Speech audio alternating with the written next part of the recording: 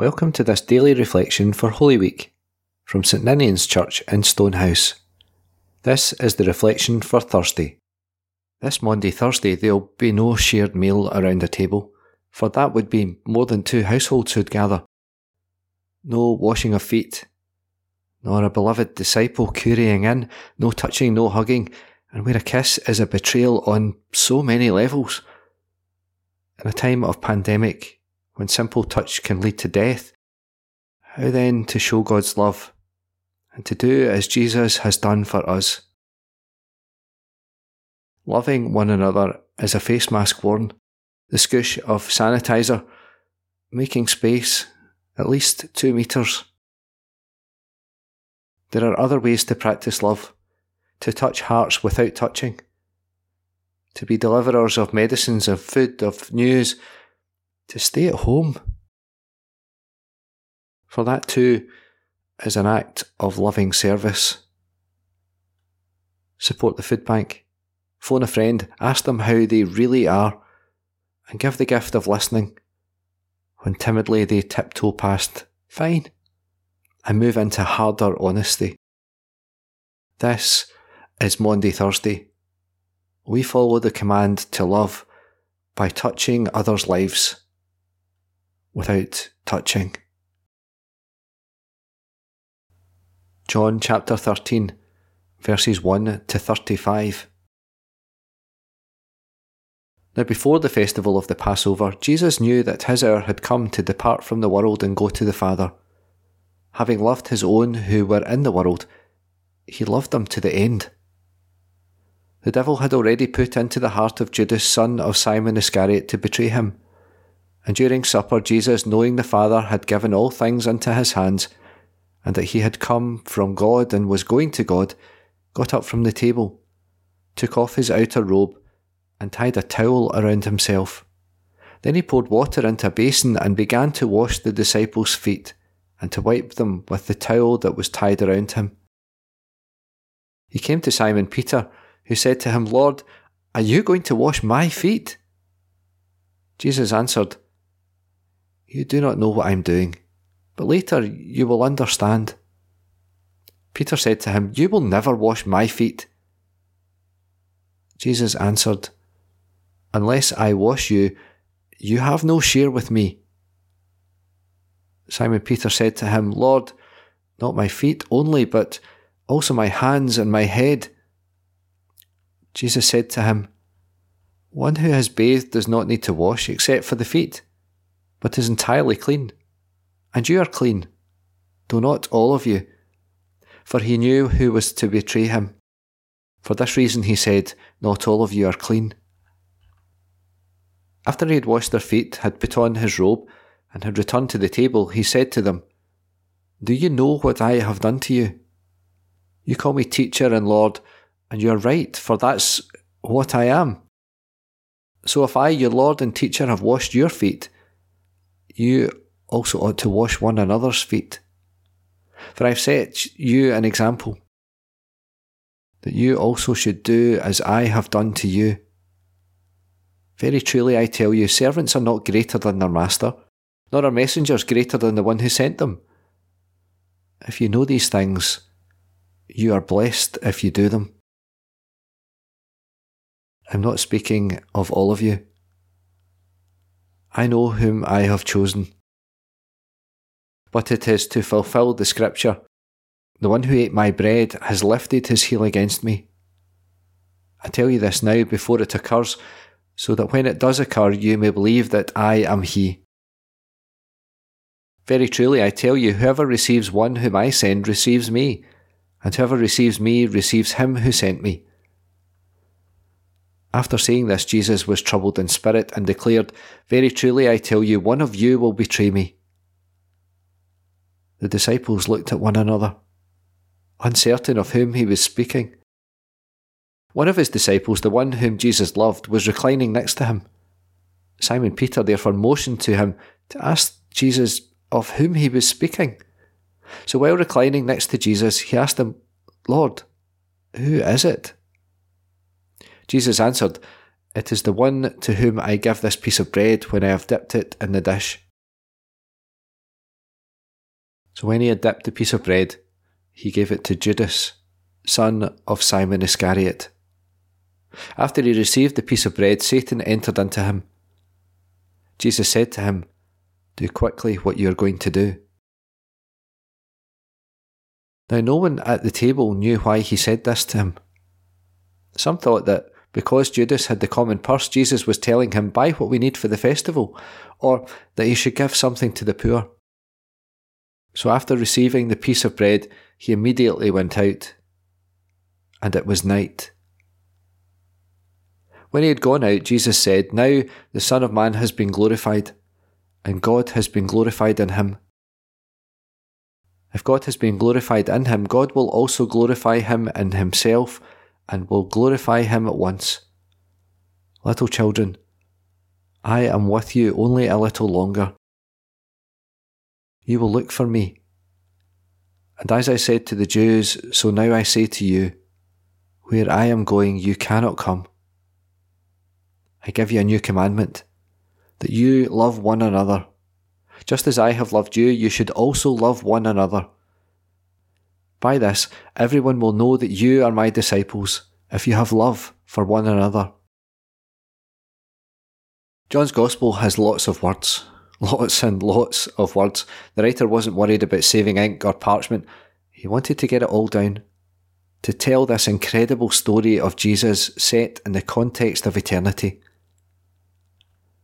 And yet, even with all those words, all that talk of light and dark, all the grand theology, it is here, on a Thursday night, sitting around a table with his friends eating dinner, that it all boils down to an act and a sentence. The act is breathtaking in its simplicity and scandal. Jesus washes their feet. I heard a friend say the other day that we remember two things most: times of overwhelming grief and times of overwhelming love.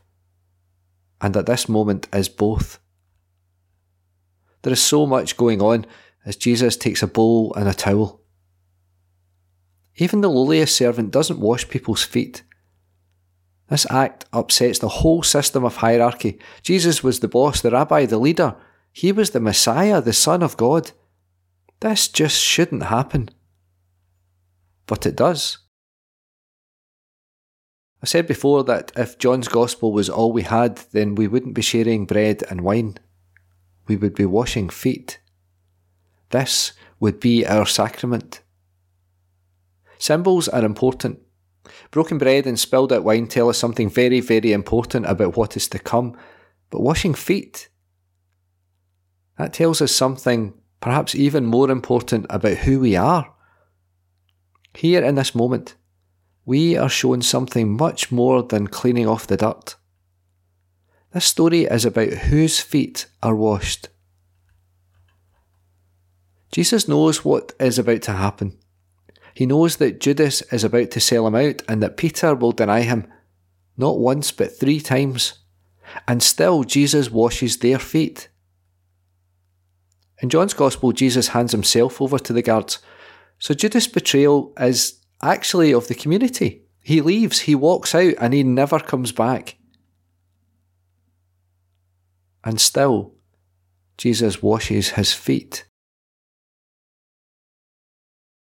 Peter's betrayal is not just of Jesus. He betrays his own identity. There in the darkness, he tells his questioners that he doesn't know Jesus. I'm not one of them. I'm not a disciple. And still, Jesus washes his feet. I think sometimes we see the washing of feet and even the new commandment to love one another as some kind of sentimental goodbye from Jesus. A kind of deathbed scene where all his friends are gathered around and he shares a few treasured moments with them. It's not that. Painful as these moments are, it's not that. This is a demonstration of the very first sentences of this chapter. Jesus knew his hour had come to depart from this world and go to the Father. Having loved his own who were in the world, he loved them to the end. He loved them. He loved Judas, who just couldn't love him back. Judas, who took his freshly washed feet and ran out, left. He loved them. He loved Peter, who couldn't even admit to knowing him, not once, not twice, but 3 times. He loved them. All of them. And he loves us. All of us. Despite the times when we run out, and the times when we deny our identity as disciples, he loves us. And it's because of that love that we can gather tonight and share in this moment where we take something broken and something spilled, and through the mystery of that love we are put back together. It doesn't matter who you are, where you've been, or even what you have done. You belong here. You are welcome here. You are loved by the one who invites us into this moment to share in this meal of brokenness and healing. We meet socially distanced online. We come as invited guests. We come to remember, we come to be fed, we come to be refreshed. We come not because we can, but because we must.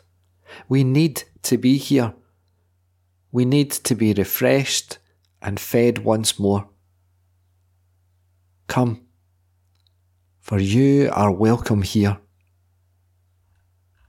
Jesus gathered in an upper room with his friends, women and men who had shared this journey with him. They gathered as part of the Jewish tradition to share the Passover meal, the annual meal to remember God saving the people of Israel from their Egyptian tyranny. They shared that meal in an upper room in Jerusalem.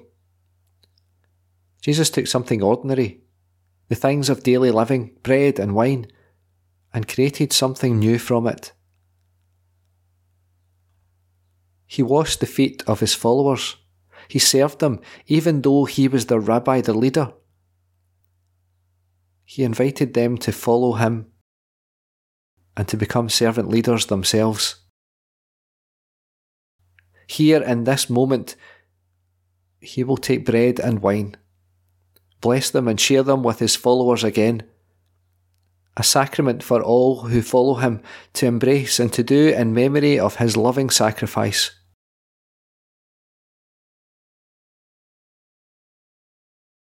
Let's pray. O God, you sent Jesus, your Son, into the world to save us all. How can we ever thank you?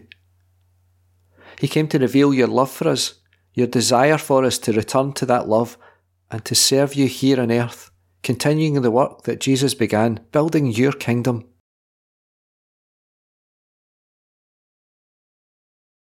Lord, we confess that we have often failed to answer the invitation to follow and serve, preferring to follow our own path and to serve our own desires instead.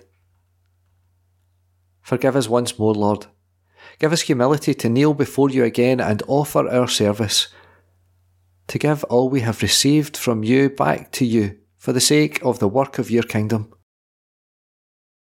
Lord, as we prepare to answer your call once more, to gather together around the table you have prepared, to share together in taking bread and wine, remind us of the invitation to serve you.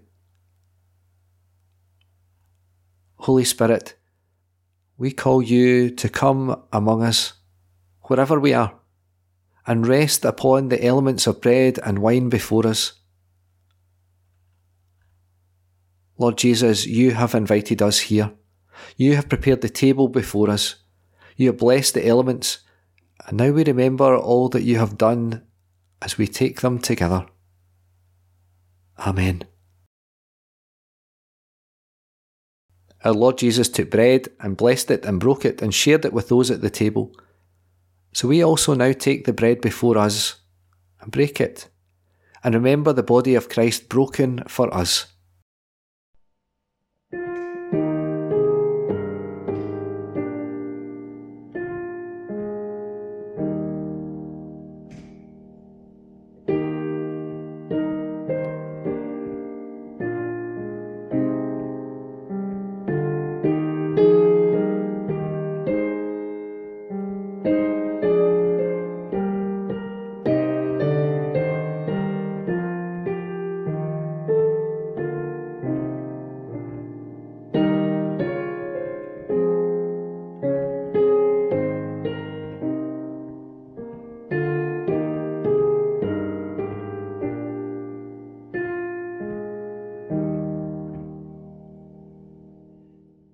Our Lord Jesus poured a cup of wine, blessed it and shared it with those at the table. So we also now take the cup before us and remember the blood of Christ shed for us, a symbol of the new relationship we have been invited into with God.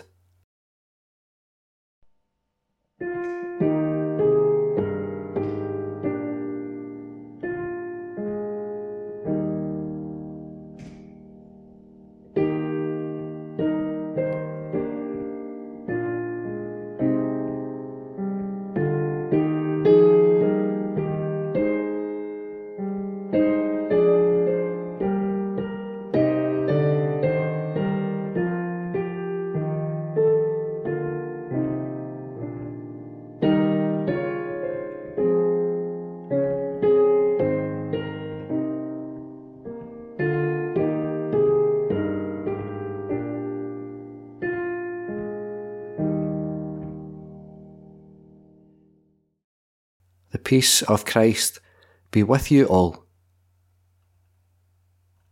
We pray.